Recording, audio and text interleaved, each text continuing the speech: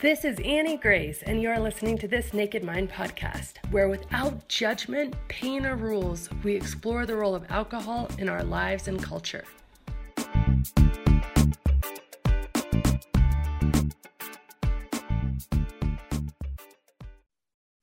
Hi, this is Annie Grace at This Naked Mind podcast, and I'm here with Barbara. Welcome, Barbara. Thanks for being here.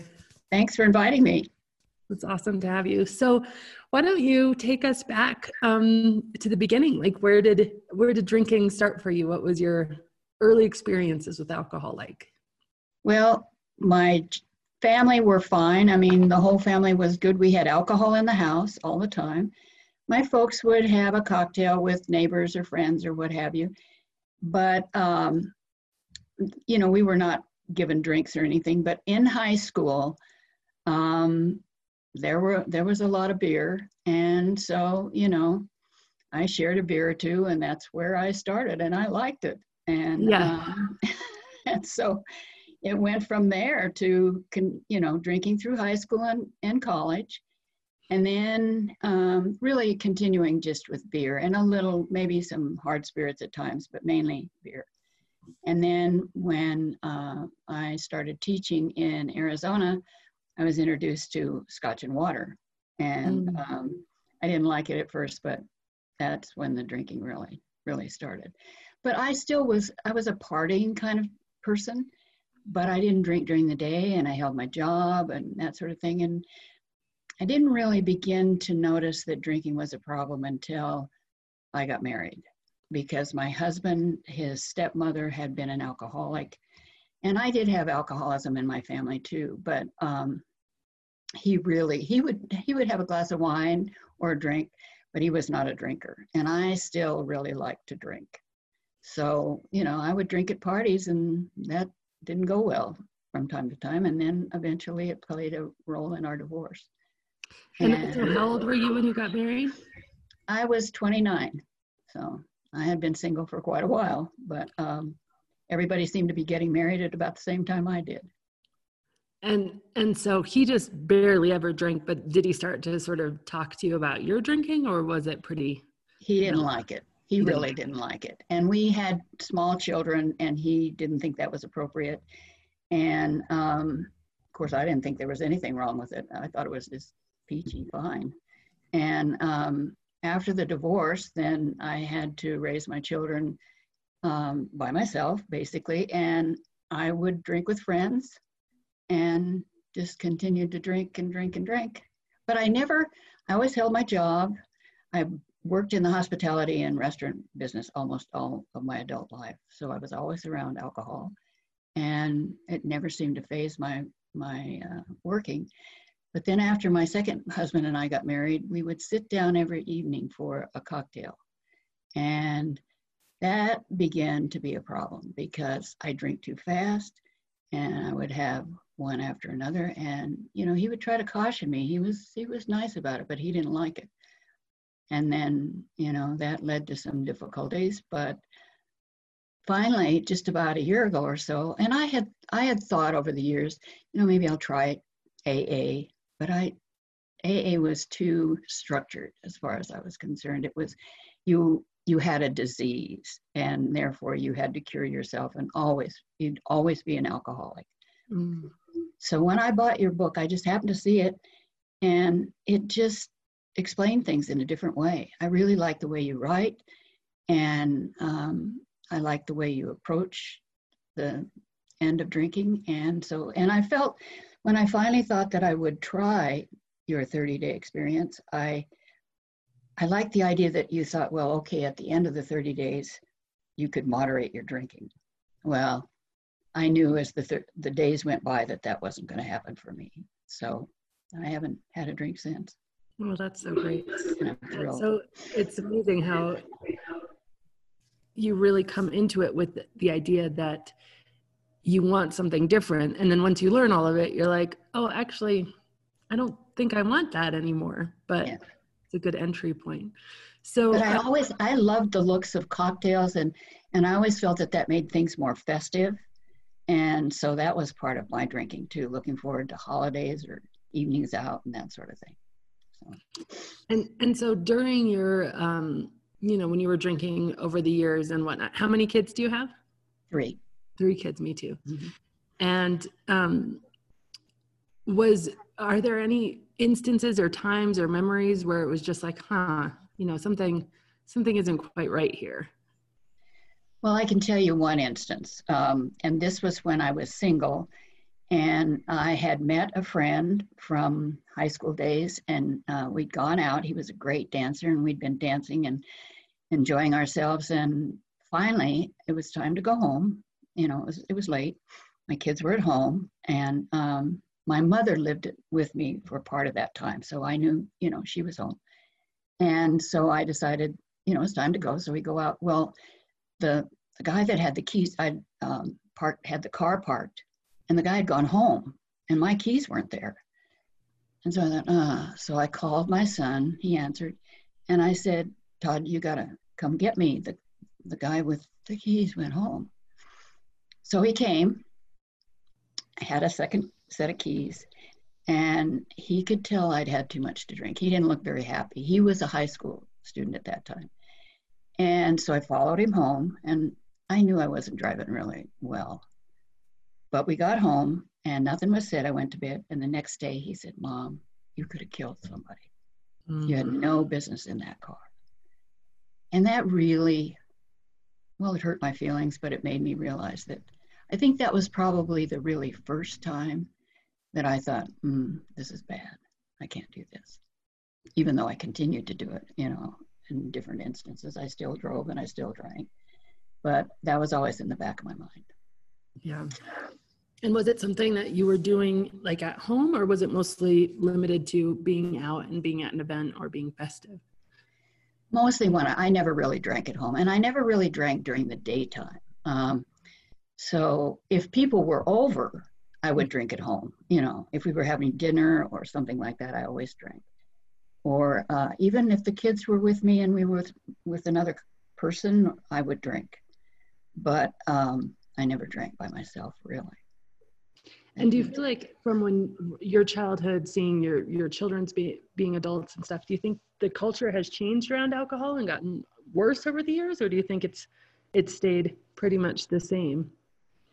I think it's interesting. I think there is more of a push away from alcohol, and I'm sure the alcohol lobby is very unhappy about that. But and it's such a strong lobby, and it's so much a part of restaurants and hotels and that sort of thing. But I think a lot of people are taking a second look at alcohol and saying, you know, maybe I don't like this so much. Yeah, maybe it's not as fun as I thought it was. Yeah. Interesting. I know it does make me interested to just think about, you know, the financials of just a local business, right? Like a local restaurant. Right. They would have a really hard time staying in business without alcohol. They would. In fact, when I helped a local chef who later became nationally famous open his restaurant, the main thing we had to do was to make sure that we had priced the alcohol right, because that's where he made his money. So, I mean, you're absolutely right. Yeah. Which would be such a tragedy, but it's like this double-edged sword, you know, but there's just big profit margin in alcohol. Absolutely. So, you know, what has been kind of the repercussions of this big lifestyle change for you? Has it changed things socially, or? Well, it's been a pretty short time, because, you know, it's too bad I had to be 83 years old before I decided I wasn't going to drink anymore.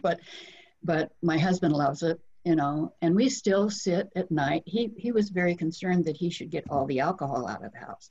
And I said, no, I don't want to do that to you, because you don't drink too much. In fact, he maybe has one drink at night. And so I have I make a couple of different things with club soda or with Perrier or something, and I really enjoy it. So that's been great. And I just feel so good. I really feel better. And my daughter knows, my 2 daughters and my son, they all know now.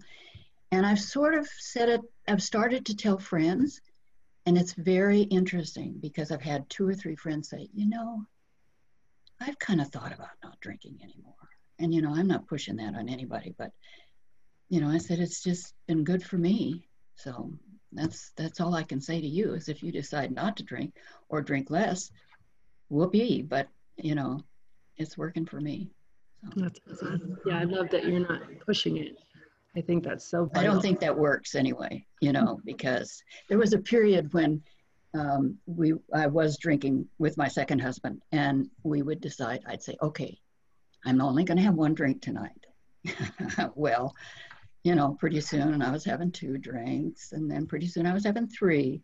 And by the 4th one, he was saying, you know, Barbara, this isn't working.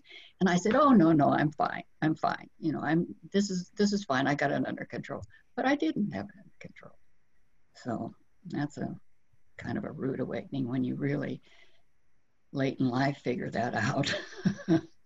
And I have actually a lot of people ask me about being late in life and saying, well, what's the point? Like, why would I do this now? Did that cross your mind at all? It did. And it still kind of does at times. It doesn't make me want to drink, but it makes me realize I kind of wish I'd done it a lot sooner. I wish I'd done it when my children were younger. I would have been a better role model from that standpoint, although none of my children drank. Well, my oldest daughter is a type 1 diabetic, so she really can't drink much. My son, who's my youngest, very seldom drinks, and his partner, she doesn't drink at all.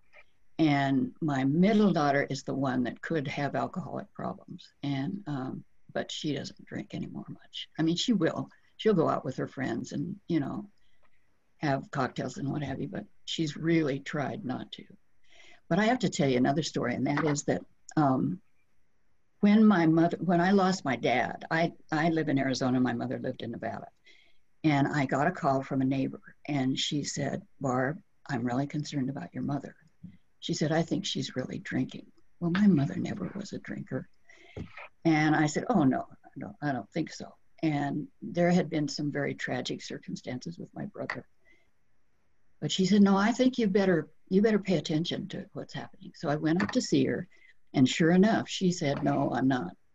But I had the kids in Arizona, so I had to get back. And finally, I said to her, I would love to have you come to Arizona, which she wasn't too excited about doing. All her friends were in Northern Nevada, and she didn't really want to move. But I said, but you've got to stop the drinking. And she said, well, somebody told me about a place in another town that was close by that is a rehab place. And I said, I'll tell you what, you go have this neighbor friend of mine or of hers take you. And if you do that inpatient, I'll come get you and we'll move to Arizona.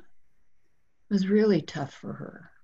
But when she got here, she decided that she needed more inpatient treatment. So she did.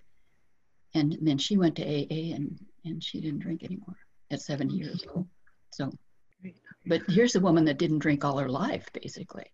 It became just fell into it. Yeah, and I think it was the sadness, you know, of losing her husband, and my brother committed suicide. He was a paranoid schizophrenic, and it was a very sad time. And that was, you know, that's a terrible thing to go through. So, anyway, it's so often when it happens is when there's something really tragic that happens, and then our drinking changes as we start to self-medicate. It is really, really true. And so seeing your mom stop, did that make you think about your own drinking at all, or was it? Yeah, that helped. That helped. And this is kind of a funny story, but she came to me after a while. She'd been sober for a while, and there was a Christmas dinner, and she said, you know, Barb, that's the only time I miss alcohol. She said, I would love to have my Manhattan with my Christmas dinner. And of course, you know, I said, well, I'm sure that'll be okay, which is the last thing I should have said. But anyway, so she did. And time went on, and a few weeks later, she called me up and she said, Barb, you have to come over to my apartment right now. And I said, why? And she said, just come. So I went, and I walked the door, and she handed me a bottle in a brown paper bag. And she said, Barbara, I can't drink. She said, I walked 2 blocks to the grocery store. I bought this bottle. I had it put in a paper sack, and I brought it home. And the bottle was, she'd had her share. And I mean, at the time, we laughed about it, but it was serious. I mean, that was a sad thing that she said, I'm an old lady walking down the street with a bottle in my hand. So In a brown paper bag. in a brown paper bag. I'm a bag lady. So anyway, she did. And that was just triggered by that one Manhattan. Yes, she said, I can't do that. I cannot have a drink. You know? But And I that's bet, partly what. Go ahead. I was going to say that I bet there was some sort of peace around that too, of realizing like, okay, I wanted it, because she probably didn't pine for it as much the next Christmas. No, it never seemed to bother her after that. And I think it was one of the things that said to me, you know, if you're going to quit, quit.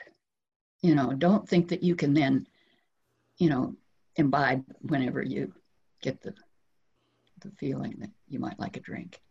That's a very scary thing. Yeah, it is. So, but you're doing great. Well, You seem to just have, you know, you've written 2 books, you've got your various meetings, and congratulations to you. Thank you. Yeah, it's been really interesting because it definitely, I like to say I was an accidental author. It didn't start intentionally, very much did not see my life going this way. I mean, first of all, never saw myself stopping drinking. So that was, you know, number one. And then definitely when I stopped, did not see that that would end up turning into writing books about it. It was really just, you know, my own research. And then when I shared it with other people, people are like, wow, this needs to become a book. So I ended up figuring out how to self-publish that. And it's really been a whirlwind since then. I think that it's just been really interesting. There's, if you get a certain number of books sold on your own, then publishers get interested. And so that was really fun about 1.5 years ago when the publishers are like, hey, we're interested. And then we actually did like a whole bidding war with all the publishers. So that was really cool. Yeah. But it's just really fun to see, you know, that people, that there can be a different side to this conversation, you know, after so long, like it can just be a different side, because I was really stuck in a place of like, well, if it's not bad enough, then I'm going to just keep doing it. And one of the things I think I'm most grateful for is getting off that proverbial train before it went any further down. down the hill, exactly. I agree. Mine had been going up and down for years. So anyway, but you know, and you're getting input from people all around the world. You know, I see people that write from Australia and New Zealand and various places, so that's great. And I also, when I first read your book, I noticed that there were a couple of other websites that had sobriety. There's one, Hip Hop Sobriety or something like that. I went and looked at that, but that wasn't for me. So, you know, I just liked the way you wrote, and it appealed to me. And I think that's what you have to do. You have to find something that speaks to you. Yeah, absolutely. And I'm really glad that you came to share your story, because I do, you know, so often people just feel like, well, I'm already in my 60s, I'm already in my 70s, like there's just not even a point to doing this anymore. Yeah. Or, you know, or they also feel another common theme is just feeling so ingrained, like my habits must be so ingrained. But so if you are 83, and when did you start drinking? In high school. So what? Yeah. That's some years. Yeah. So yeah. 60 some years. Exactly. And I'm just glad that I stopped. I really am. And I wish I had stopped sooner, but it is what it is. So, you know, you just go with what happens. So anyway. Yeah, it's always a new day, a new chance. Yeah. Well, amazing.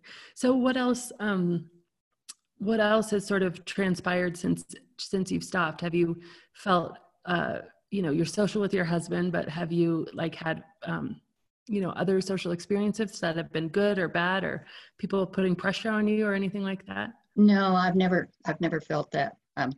But then at my age, you don't do as much going out to cocktail bars and that sort of thing as you did when you were younger. So it might have had more of an effect on me if I had stopped earlier.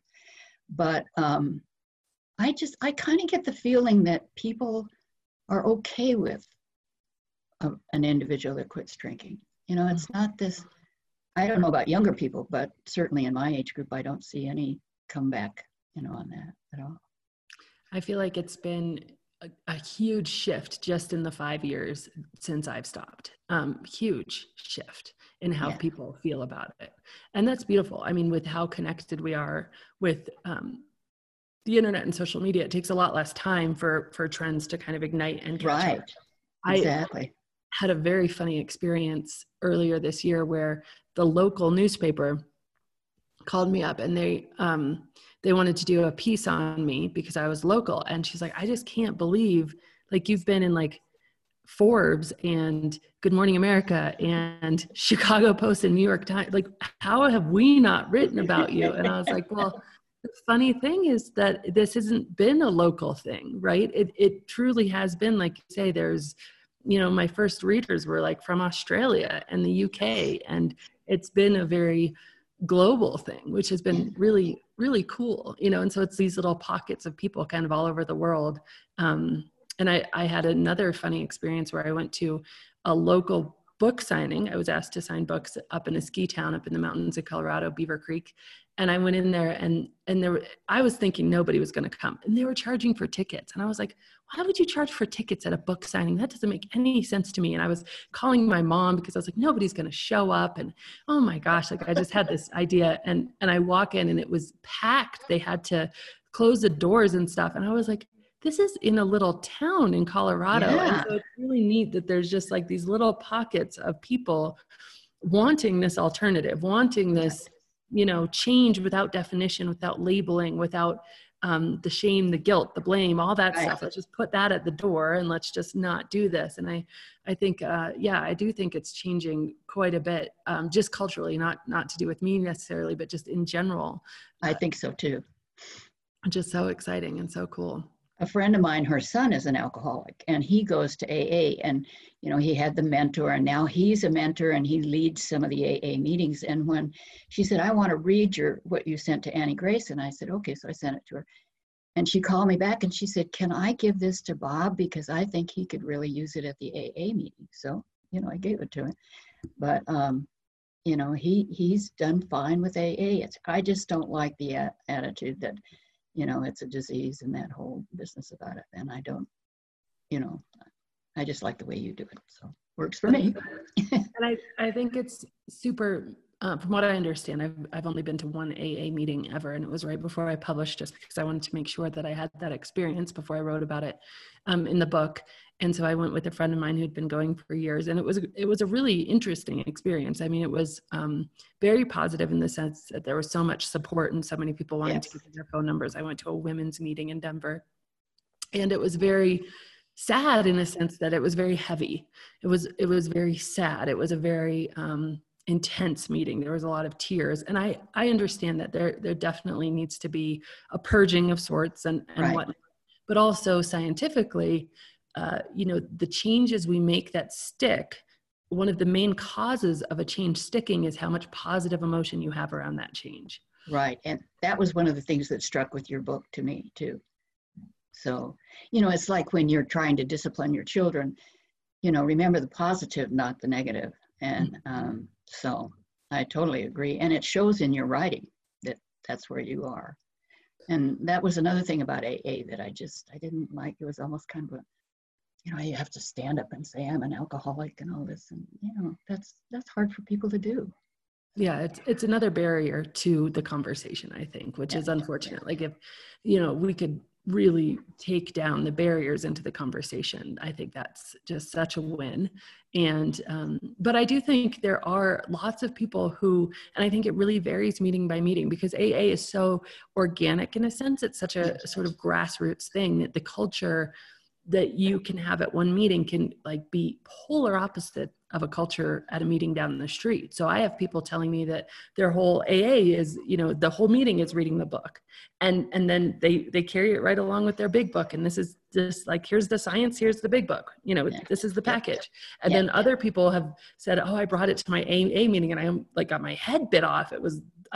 This was awful. What can I do?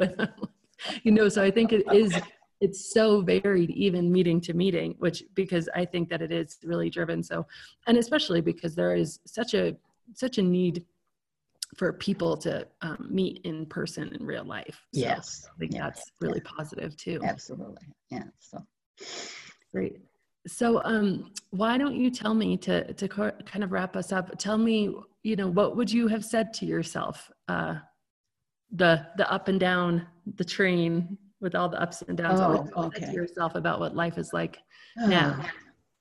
Well, I would have said before I quit drinking, Barbara, you've got headaches when you wake up, you don't sleep well, you may say, and another thing was I would often fly off the handle after I'd had 2 or 3 drinks, which I don't do anymore. And that's just amazing to me because it shows that my personality was such that alcohol affected the way I behaved.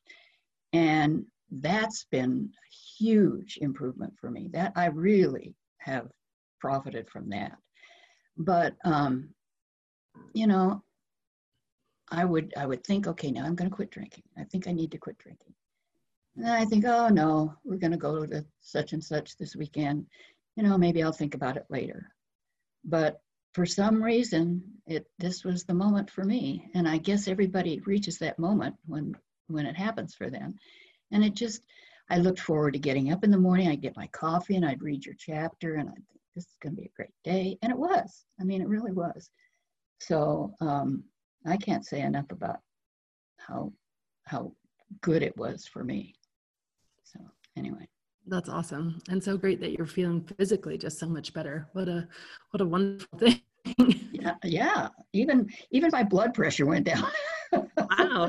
Awesome. People do send me stats like that. They're like, look at this. This is incredible. Yeah. And different, like very concrete things that change when what did your doctor say? Well, I haven't seen my doctor since I did it, but he used to say, now, Barbara, do you drink? And I would say, well, yeah, I drink. And he'd say, well, you shouldn't drink hard spirits and maybe a little wine. And I'd say, maybe. Okay. So then I'd go in and he'd say, are you drinking wine? Yes, I'm drinking wine. Well, you might think about giving that up too. So I haven't seen him for quite a while. But when I go in, I'm going to say, okay, ask me the question because I'm not drinking. So he'll be pleased. He'll be pleased. I never really had that much interaction with my doctor over it. So, yeah. Anyway. Well, that's really, really cool. Well, thank you so much for coming on and sharing your story. Is there anything else you want to share? Well, I just want to say to anybody that is thinking about quitting drinking, just give it a shot. You don't have to say, I'm absolutely going to do it. Just start in and see where it goes and read the book by Annie Grace. Awesome. It'll get you through. It's been really fun. And I hope you have a wonderful day. Thank you. I hope you do too. And good luck with the continuation of this career you have. Oh, thank you. Bye. Bye-bye.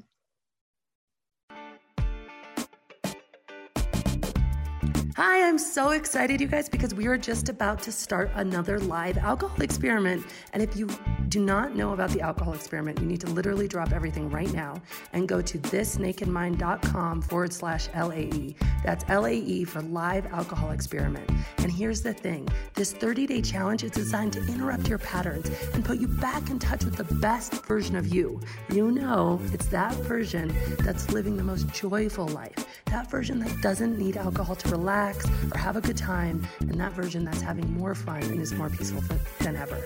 Again, it's a 30-day challenge. It's live. It's starting on the 1st, so hurry up. Go to thisnakedmind.com/LAE. And as always, rate, review, and subscribe to this podcast, as it truly helps the message reach somebody who might need to hear it today.